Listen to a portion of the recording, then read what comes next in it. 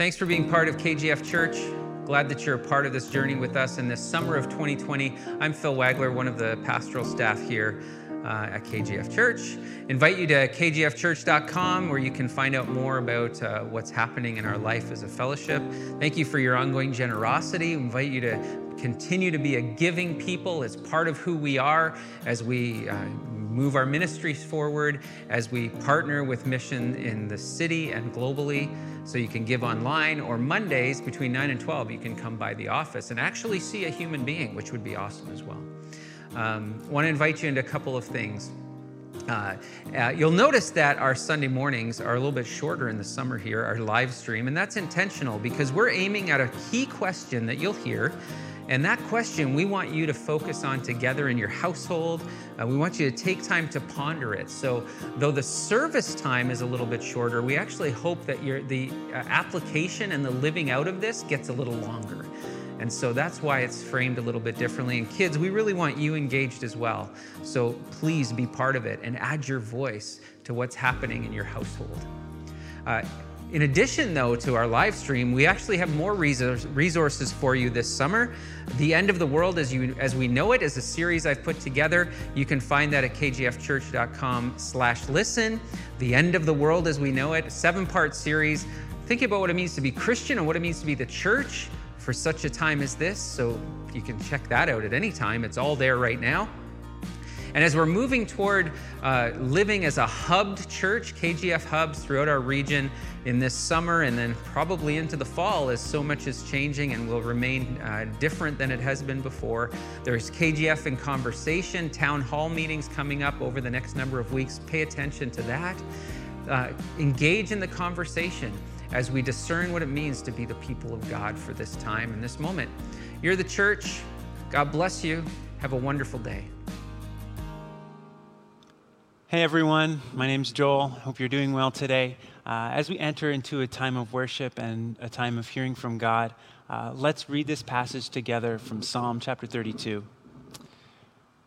Blessed is the one whose transgressions are forgiven, whose sins are covered. Blessed is the one whose sin the Lord does not count against them, and in whose spirit is no deceit. When I kept silent, my bones wasted away through my groaning all day long. For day and night your hand was heavy on me. My strength was sapped as in the heat of summer. Then I acknowledged my sin to you and did not cover up my iniquity. I said, I will confess my transgressions to the Lord, and you forgave the guilt of my sin.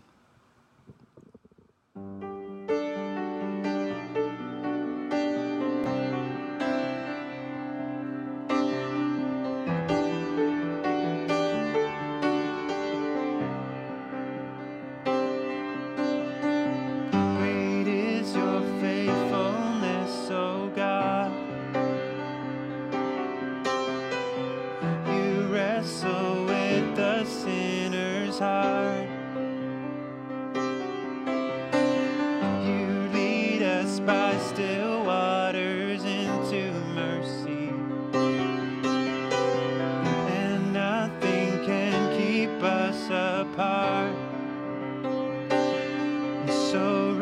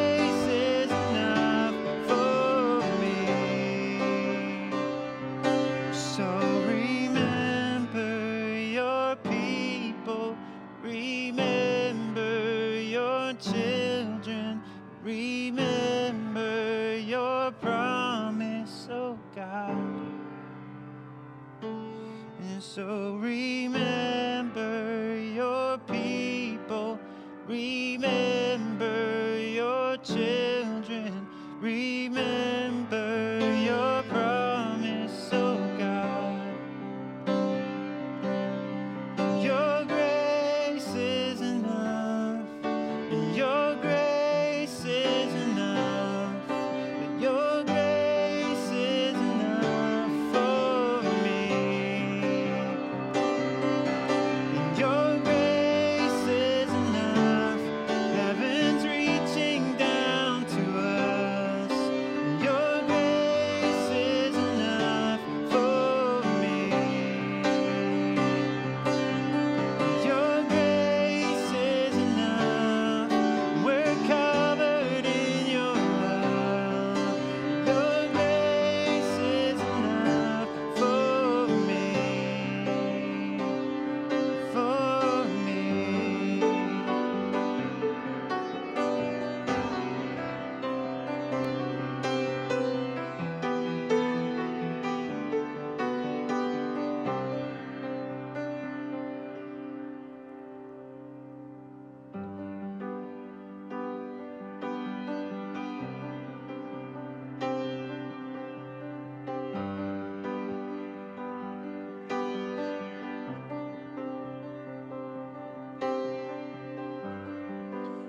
Worthy of every song we could ever sing,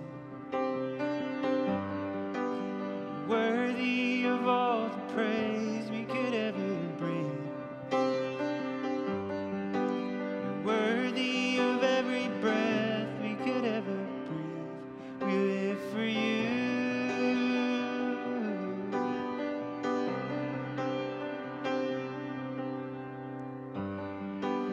Jesus, the name above every other name. Jesus, the only one who could ever save. Worthy of every breath we could ever breathe. We live for you. We live for you. And holy, there is no one like you. There is none besides you. Open up my eyes in wonder and show me who you are and fill me with your heart and lead me in your love to those around me.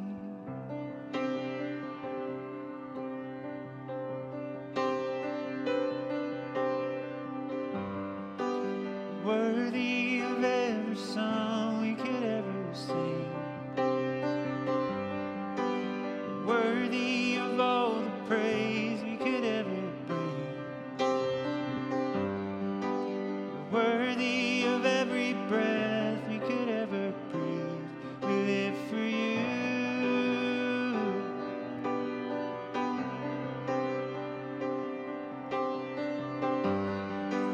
Jesus, the name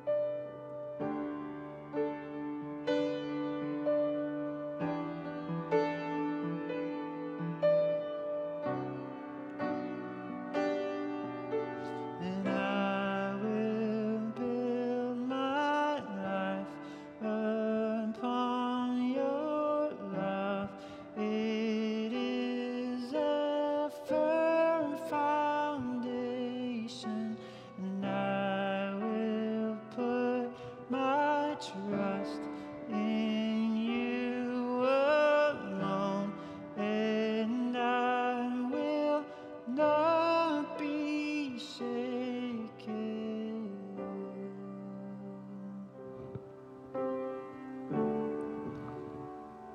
Let's take a moment in the quietness of our homes, in the quietness of our own hearts. Let's just praise God for his mercy and his forgiveness.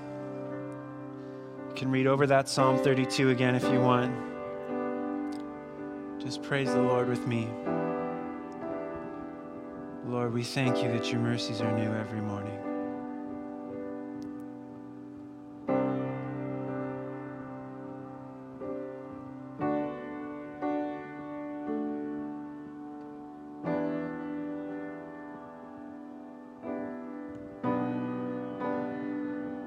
We worship you, Jesus, our beautiful Savior. We worship you, God.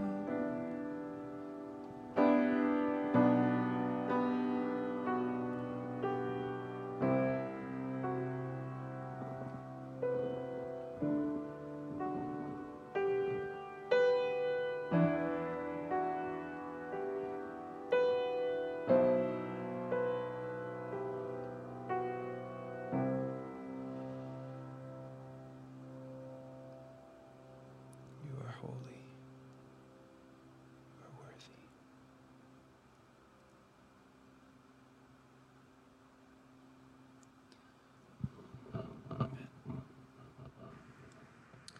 So welcome to our Hope Stories Summer Series. As you've been experiencing, our Sunday mornings in the summer here are set up a little bit differently. They're shorter, and that's intentional because we really want households to be engaging in this together, because as we move toward this time together this morning, having just completed a time of worship and praying together, we're going to end with a question, and I'm going to pose that question to you shortly. We're going to end with a question that we really want you to talk about and move toward applying, and as a hub, a household, even if you're on your own, just processing a question of following Jesus in hope this summer. This morning, I want to ask you a question before we get to that bigger question for you to talk about, is how do you approach somebody who you think is amazing? So I've got my old hockey jacket here. This is the hometown that I grew up in, Wellesley, Ontario. This is the old faded hockey jacket. It's got like the proof that we won the championship way back in 1991-92. I was number 82. I played center. It's there, believe it or not. But actually, the reason I want you to see this is because of something that is fading on this shoulder right here. I don't know if you're probably not going to be able to see it, but it's there, just really, really faded. It's an autograph of somebody I was afraid to approach. My wife and I, Jen, we very early in our marriage went to a Toronto Raptors basketball game at what was then Skydome Rogers Place in Toronto. We were walking through the promenade, the mezzanine area in between during the halftime, and as we walked past this old gentleman standing or leaning against the railing just outside the washrooms, I stopped and I said to Jen, I said, "Is that Johnny Bauer?" To which she said, "How would I know? And do I care?" I think that was a direct quote, but. She said, I really, how am I supposed to know? So I said, I think it is. She's like, well, go talk to him. I'm like, well, I'm scared to talk to him. But Johnny Bauer's not a big guy. I mean, I'm not very tall, but he's even smaller than I was. He's a Hall of Fame goalie for the vaunted Toronto Maple Leafs, my team. The last time the Leafs won the Stanley Cup, I'm pretty sure he was the goalie. I don't even remember. I wasn't even born, but I recognized him. So I walk over gingerly to this railing and this old gentleman standing against it, and I said, "Excuse me, sir, are you Johnny Bauer?" And he's like, yeah, that's me. And I was wearing this jacket, and I said, "Hey, would you sign it And there it is, Johnny Bauer, number one. How do you approach somebody who you're pretty sure is more amazing than anyone you've talked to before? We're in Mark's Gospel, Mark chapter 2, beginning at verse 13. Listen to this story and listen to the difference Jesus is making in the middle of it. Once again, Jesus went out beside the lake, and a large crowd came to him, and he began to teach them. And as he walked along, he saw Levi, son of Alphaeus, sitting at the tax collector's booth. "Follow me," Jesus told him, and Levi got up and followed him. While Jesus was having dinner at Levi's house, many tax collectors and sinners were eating with him and his disciples, for there were many who followed him. When the teachers of the law, who were the Pharisees, saw him eating with the sinners and tax collectors, they asked his disciples, Why does he eat with tax collectors and sinners?" On hearing this, Jesus said to them, "It is not the healthy who need a doctor, but the sick. I've not come to call the righteous, but sinners." Mark chapter 2, verses 13 to 17. It's a really fascinating story. Jesus, just prior to this, at the beginning of Mark chapter 2, had claimed the authority not only to heal, he healed a paralytic who had been dropped by friends through a roof of a house. Jesus had claimed the authority not just to heal, but to forgive sins, that he can bring complete wholeness, physical, emotional, social, because a paralytic was a social outcast, a social problem, and bring spiritual wholeness and healing as well. But now he actually takes it up a notch because he calls a tax collector. And everyone could have compassion and rejoice in the healing of a paralytic. I mean, that would be amazing. Everybody would rejoice in that. But now Jesus amps up the volume on the difference he is making because he calls to himself a tax collector. Jesus comes, you see, to bring wholeness, full restoration. He will undo every assumption that we bring, and he will undo every conclusion that we've made. And the tax collectors and the sinners, that's who Jesus is hanging out with here. It's not just that these people, tax collectors and sinners, Levi being the representative here, it's not just that they were social rebels and outcasts, because they actually were. The word sinners here actually means that these were people who were actually living blatantly and happily outside of the things that God approves of. They had no problem living in a way that would make your grandma cringe, but even more so, were an affront to God's holiness and who he was. This is a social and a spiritual fellowship of outcasts, and they have chosen it.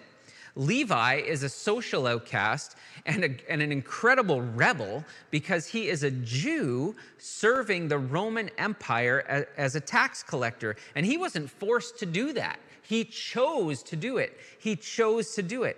And the stunning thing here, and the active impropriety of Jesus, is twofold. On the one hand, it's not just that he hangs out with these people.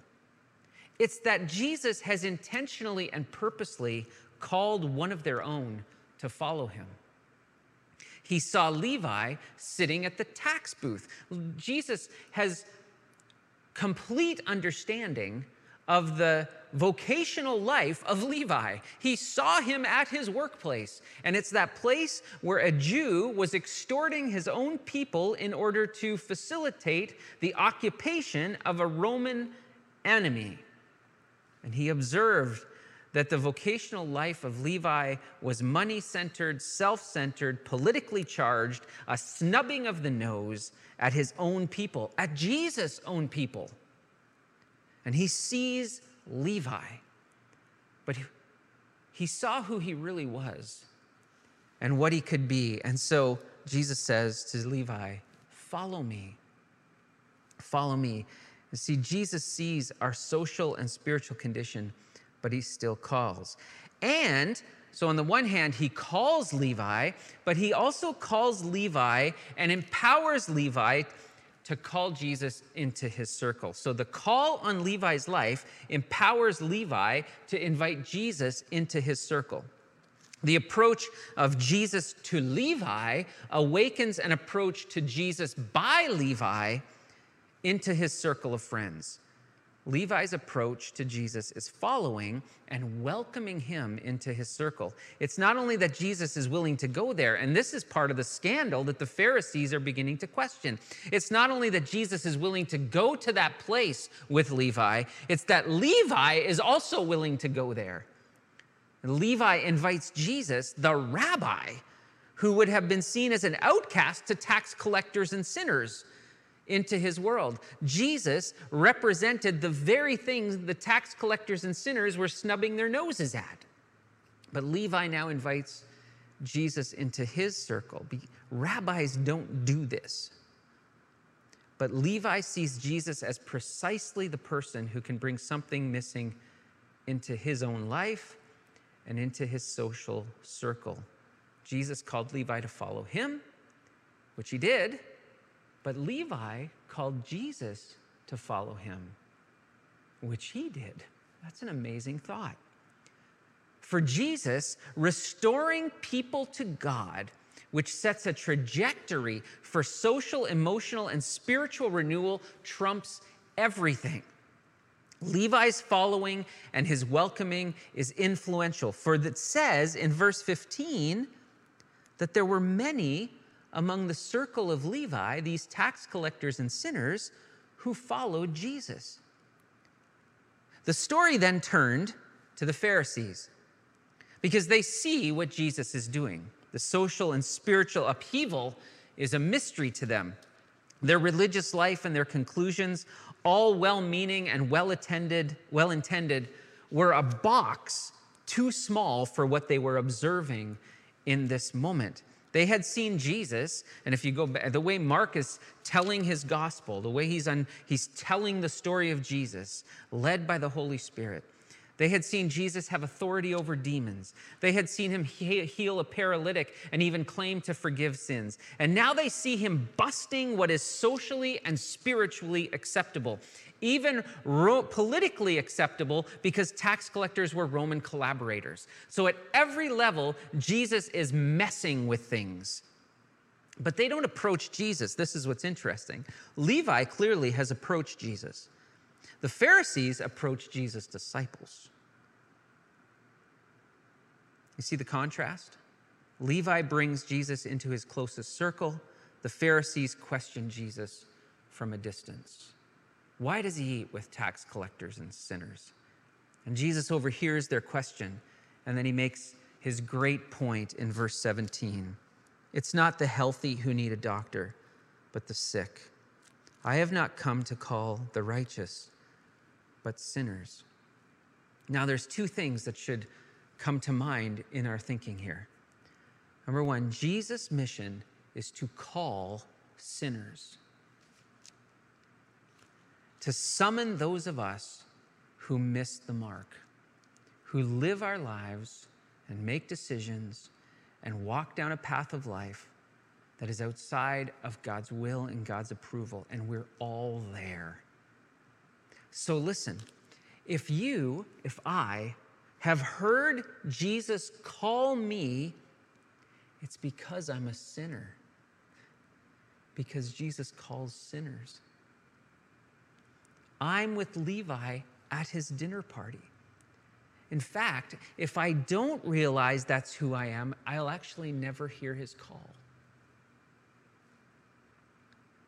If you live with self-righteousness and pride, and you can do it yourself and you don't need anybody else, you won't hear Jesus' call. You won't have an approach to him that welcomes him closer. Because Jesus now pokes the Pharisees. He didn't call them. He's not interested in building a movement of those who don't see the sickness of their own social and spiritual reality. It is restored sinners that Jesus will use, not those who conclude they have it all figured out. And so Jesus' mission is to call sinners, those who approach him knowing that's true. Jesus' mission is also to mess with us in the best way, to say things that make us leave his presence pondering deeply what he meant, to make us wrestle with our own souls. And so even in this unpacking of this story briefly today, I'm hoping, and as you have conversation in your household, your hub group, after this is over, I'm hoping that you will wrestle deeply with the person of Jesus and the hope he intends to bring. I hope there'll be more questions and that you'll be empowered and desire to go deeper into this gospel, into the scriptures, into conversation with people who follow Jesus. Because Jesus will mess with us, make us wrestle with our souls. His hanging out with the tax collectors and sinners messed with what the Pharisees assumed about rabbis and what life was really about.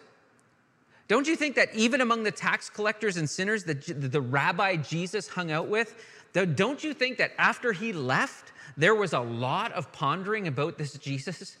Don't you think the conversations were a little bit different? And his point to the Pharisees messed with what they thought of themselves. If Jesus was casting out demons, healing paralytics, claiming to forgive sins, which were all signs of the Messiah, then why didn't he call them? Why did he call the tax collector? If I'm a Pharisee, I'm leaving this conversation feeling very messed with and maybe beginning to have my own sickness exposed. And so this all leads to the question that we need to wrestle with today. Do I approach Jesus as a tax collector or a Pharisee? He approaches me to call me into his wholeness, his healing of sick sinners. How do I approach him? Do I approach him like a tax collector and invite him further into my life, into the circles of my relationships, into the messy realities of my life? Do I invite him in? Or do I approach him like a Pharisee, observing from a distance and questioning from a distance and seeing what I don't like, hearing what I don't like, convinced that my cultural, ideological, political, or religious circle is right? Jesus is on a mission to call sinners. He sees us, he messes with us, and this is all to bring hope that neither the tax collector life nor the Pharisee life can provide. So do I approach Jesus as a tax collector or a Pharisee? This will be the question you're invited to ask and have conversation about in just a little bit. Let's pray. Jesus, keep messing with us. I need you to mess with me. I need you to call me over and over and over. And I want to approach you with boldness and confidence. And we can do that because you've gone to the cross and you've broken down everything. We can approach God with confidence. We don't need to be afraid. We can say, come closer into my circle. Jesus, some of us just observe you from a distance and we judge you from a distance because we're not honest. We want you to be to us what we want you to be, to confirm our likes, our desires, our political hopes, our ideological hopes, our ethical stuff. We want you to love what we love, and your invitation is to call sinners. And that demands a new humility, a different approach. So Lord, meet us today. Inspire us by this gospel truth, this good news truth. And also, Lord, speak to us in the stories we're going to hear shortly from Annie Heinrichs. Thank you, Lord. Amen.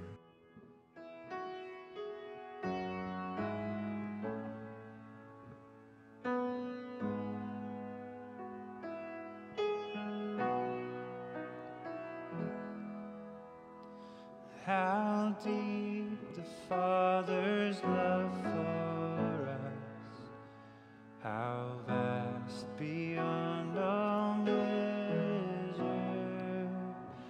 that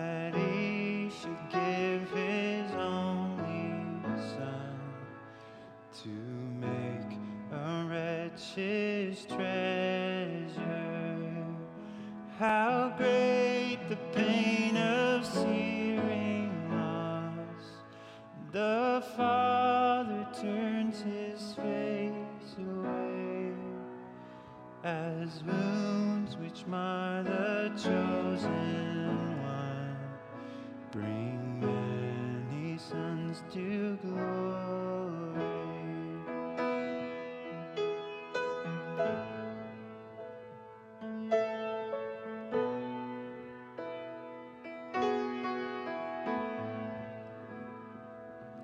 Behold the man upon a cross, my sin upon his shoulders.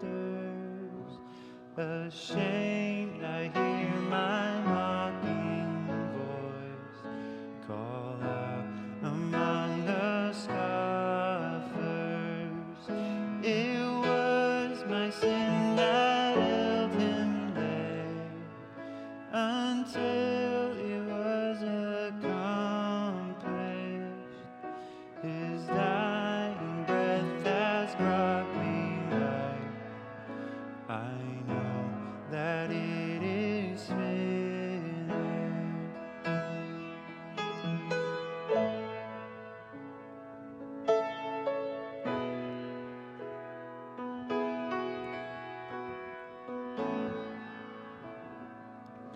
I will not boast in anything, no gifts, no power, no wisdom, but I will boast in Jesus Christ, his death and resurrection. Why should I gain from his reward? I cannot give an answer, but this I know with all my heart: his wounds have paid my ransom.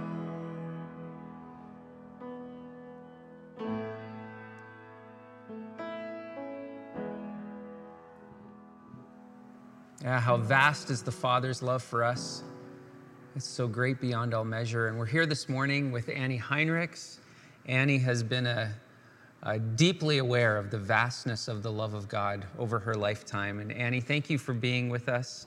I'm excited that you're sharing your story with us as a church family this morning. Annie, your life began in the midst of a whole other challenging part of history during World War II, or just before World War II, I guess. But your story began, your life began on the run. Is that kind of how it feels? Could you tell us a little bit of that story? Our life did begin on a run when the German army lost to the Russian army and retreated and insisted that all the Germans go with them. And we were packed into cattle cars, 1943 in fall. Wow. And took about a week until we came to Poland. How old were you? I was 6 years old. 6 years old. That's 1943. Wow. Yes. Do you have a lot of vivid memories of that? I have childhood memories of all of that, but I've done a lot of research later, a lot of reading, a lot of endless stories from a mom that refreshed those memories, and my reading brought it up to date into today's political situation at that time. Wow, what an amazing and troubling way to start your life. But of course, I guess you wouldn't have known any different. That was just kind of what was happening. Wow. Could you, like in the midst of that, you know, eventually you came to Canada, obviously, but in the midst of that is a story of faith, both of your family, I guess, but there's also, you had to discover the presence of Jesus in that. Could you tell us a bit about that story or that path? Looking back at how God led our family, I can only praise and thank him for the way he undertook for us. So after traveling through Poland, Czechoslovakia, East Germany, we finally made it to West Germany. And there we were brought to a small, very small farming community very close to the Dutch border. and placed on my grandmother, her 3 daughters, and us 8 grandkids were placed on 3 different farms. And there was a man in that little village who had been a prisoner of war in Russia, and he knew what we had gone through. So he undertook for our family, or took us under his wings. Wow. And introduced us to the small Baptist chapel in that one street village. Huh. And that is where I first became aware of scripture, of Bible stories, memorizing Bible verses, and just enjoying the freedom of living for almost 3 years. Wow. In quietness and peace before we departed for Canada. Wow. So you've at this point in your life, you're about 9 then. Yes. So you've moved from South Ukraine, South Russia at that Right. point, Soviet Union. You've moved to Holland. Now you're starting to hear the stories of Jesus. Then you get to Canada. I'm sure that we could spend a whole lot of time talking about that adventure, but tell us a little bit about how you made your own decision to follow Jesus. How did that happen? My first awareness, real awareness of what Jesus had done for us on the cross was in a Sunday school class where they used a chemistry situation to turn red water white. And that made it so clear to me Wow. that Jesus took our red sins and made us white as snow. Wow. And at that point, I was probably 11. And shortly after that, South Abbotsford Church had evangelistic services with Pastor Esau, a blind pastor, but he was so good. And he made it very clear that we were lost unless we accepted Jesus Christ as our Savior. And perhaps initially, my response to Jesus was more one of fear rather than completely understanding his love for us. That took time. So talk a little bit about that. How, having experienced, like nowadays we'd say, Annie suffered a lot of trauma as a kid, right? And yet Jesus comes into your life. How has the person of Jesus, your Savior, become more and more real to you over these years? As I grew up and joined the young people's group at church, and we had switched to the West Abbotsford Church by then, which is now level ground. And at our young people's meetings, they stressed over and over again, we needed to have our private devotions. And to me, that was something new again. And it made an impact on me as I read God's word for myself. In the meantime, my parents had both dedicated their life or rededicated their life to the Lord and started family devotions at home. And to see my parents in humbleness before the Lord, because they were not educated people or anything like that, but they were so happy and thankful for every day being in Canada, for having gone through all those hardships, and yet God had been with us all the way through. And that combined gave me a clear understanding of who Jesus really was to me. Then when I entered university, there was another new experience, and that was the Christian organization at the university asked if anyone wanted to attend Bible studies. And my girlfriend and I, we signed up, and unfortunately there were just the 2 of us with this young fellow. And it was a totally different way of looking at the Bible, more like we look at it today. And we didn't quite know how to answer his questions. I'm not quite sure. We just were not on the same level. So we finally said to the young man, we thanked him, but we would not attend anymore. And it wasn't until years later after Arthur and I got married and we moved to Edmonton, that one of my friends said, Annie, I would like to invite you to a Bible study with non-Mennonite people attending. And that was a huge stepping stone in my path of Hearing from the wider body of Christ. Yes. Okay. Yes. Wow. And it opened my heart and mind to others, not just the Mennonite faith. Mm-hmm. And to see that they were equally as sincere in accepting Jesus Christ as their Savior, following Him in their daily walk, living with Him. And that had a great impact on me. So I'm hearing a few things which are really powerful. One is the impact of your parents' humility and recommitting to Jesus. Yes. I'm hearing your own personal time with Jesus in the Word and prayer, and then the wider experience of the body of Christ. Yes. And all those things bringing your faith in Christ and His presence more real. Yes, Is it? absolutely. Yeah. That's so beautiful. You know, one of the things I wonder, you know, I would love to talk to you for hours about all this stuff, but like now we're in this another historical moment. We're in the midst of a pandemic, and it's of course much different than going through a world war or some of the things that you've experienced in your life up to this moment. But I wonder what you would say to me, to people in their 20s, to teenagers, to kids, in the midst of another kind of unprecedented time when everybody's trying to figure out what life is about. What would you say to us about knowing Jesus now in a time like this?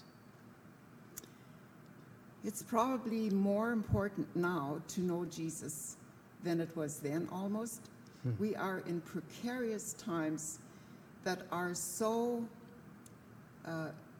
almost connected to end times. And it's urgent that we make our life right with God, to start a relationship with God. And in that relationship, I would say, make it of a great priority not to hold grudges. And the other one, to forgive the past. Because there's a lot in the past that one can drag into one's life. And the after effects of unforgiveness are huge. That's a powerful word, Annie. And that's the difference Jesus makes, right? Yes. He goes right to those places and restores.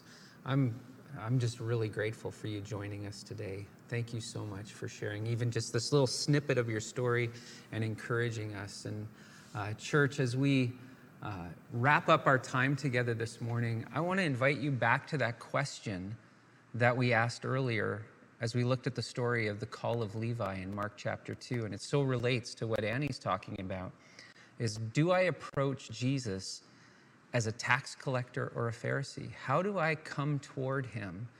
And in the midst of all that we're going through, how do I come to Him? His invitation and His call is still as real today as it was for Annie, and as it was in the days of Levi in the New Testament. It's for you. So how do you approach Jesus? As a tax collector or as a Pharisee? What we long for you to do in the household you're in right now, the hub group that you're a part of, is just turn to one another and start discussing that question. That can be a little scary. Maybe it feels vulnerable. But as Annie just pointed out, to go to those places is the place where we meet Jesus and find healing and hope for times like this.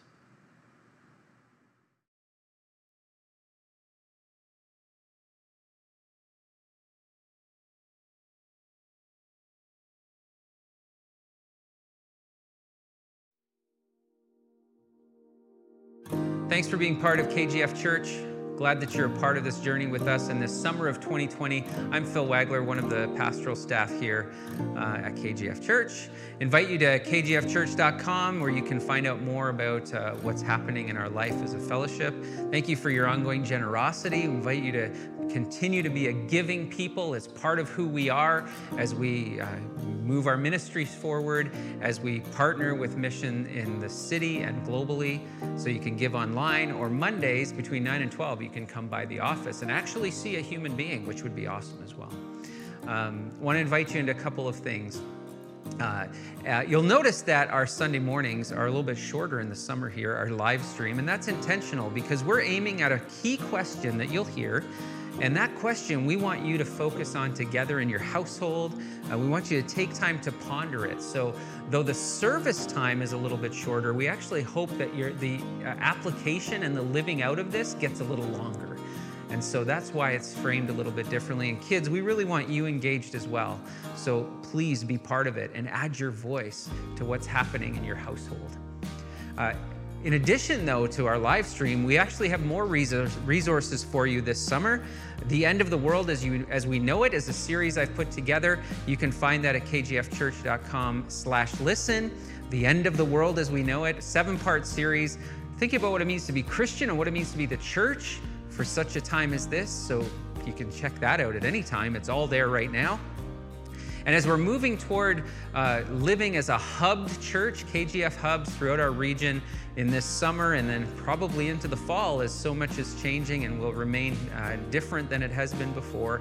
There's KGF in Conversation, town hall meetings coming up over the next number of weeks. Pay attention to that.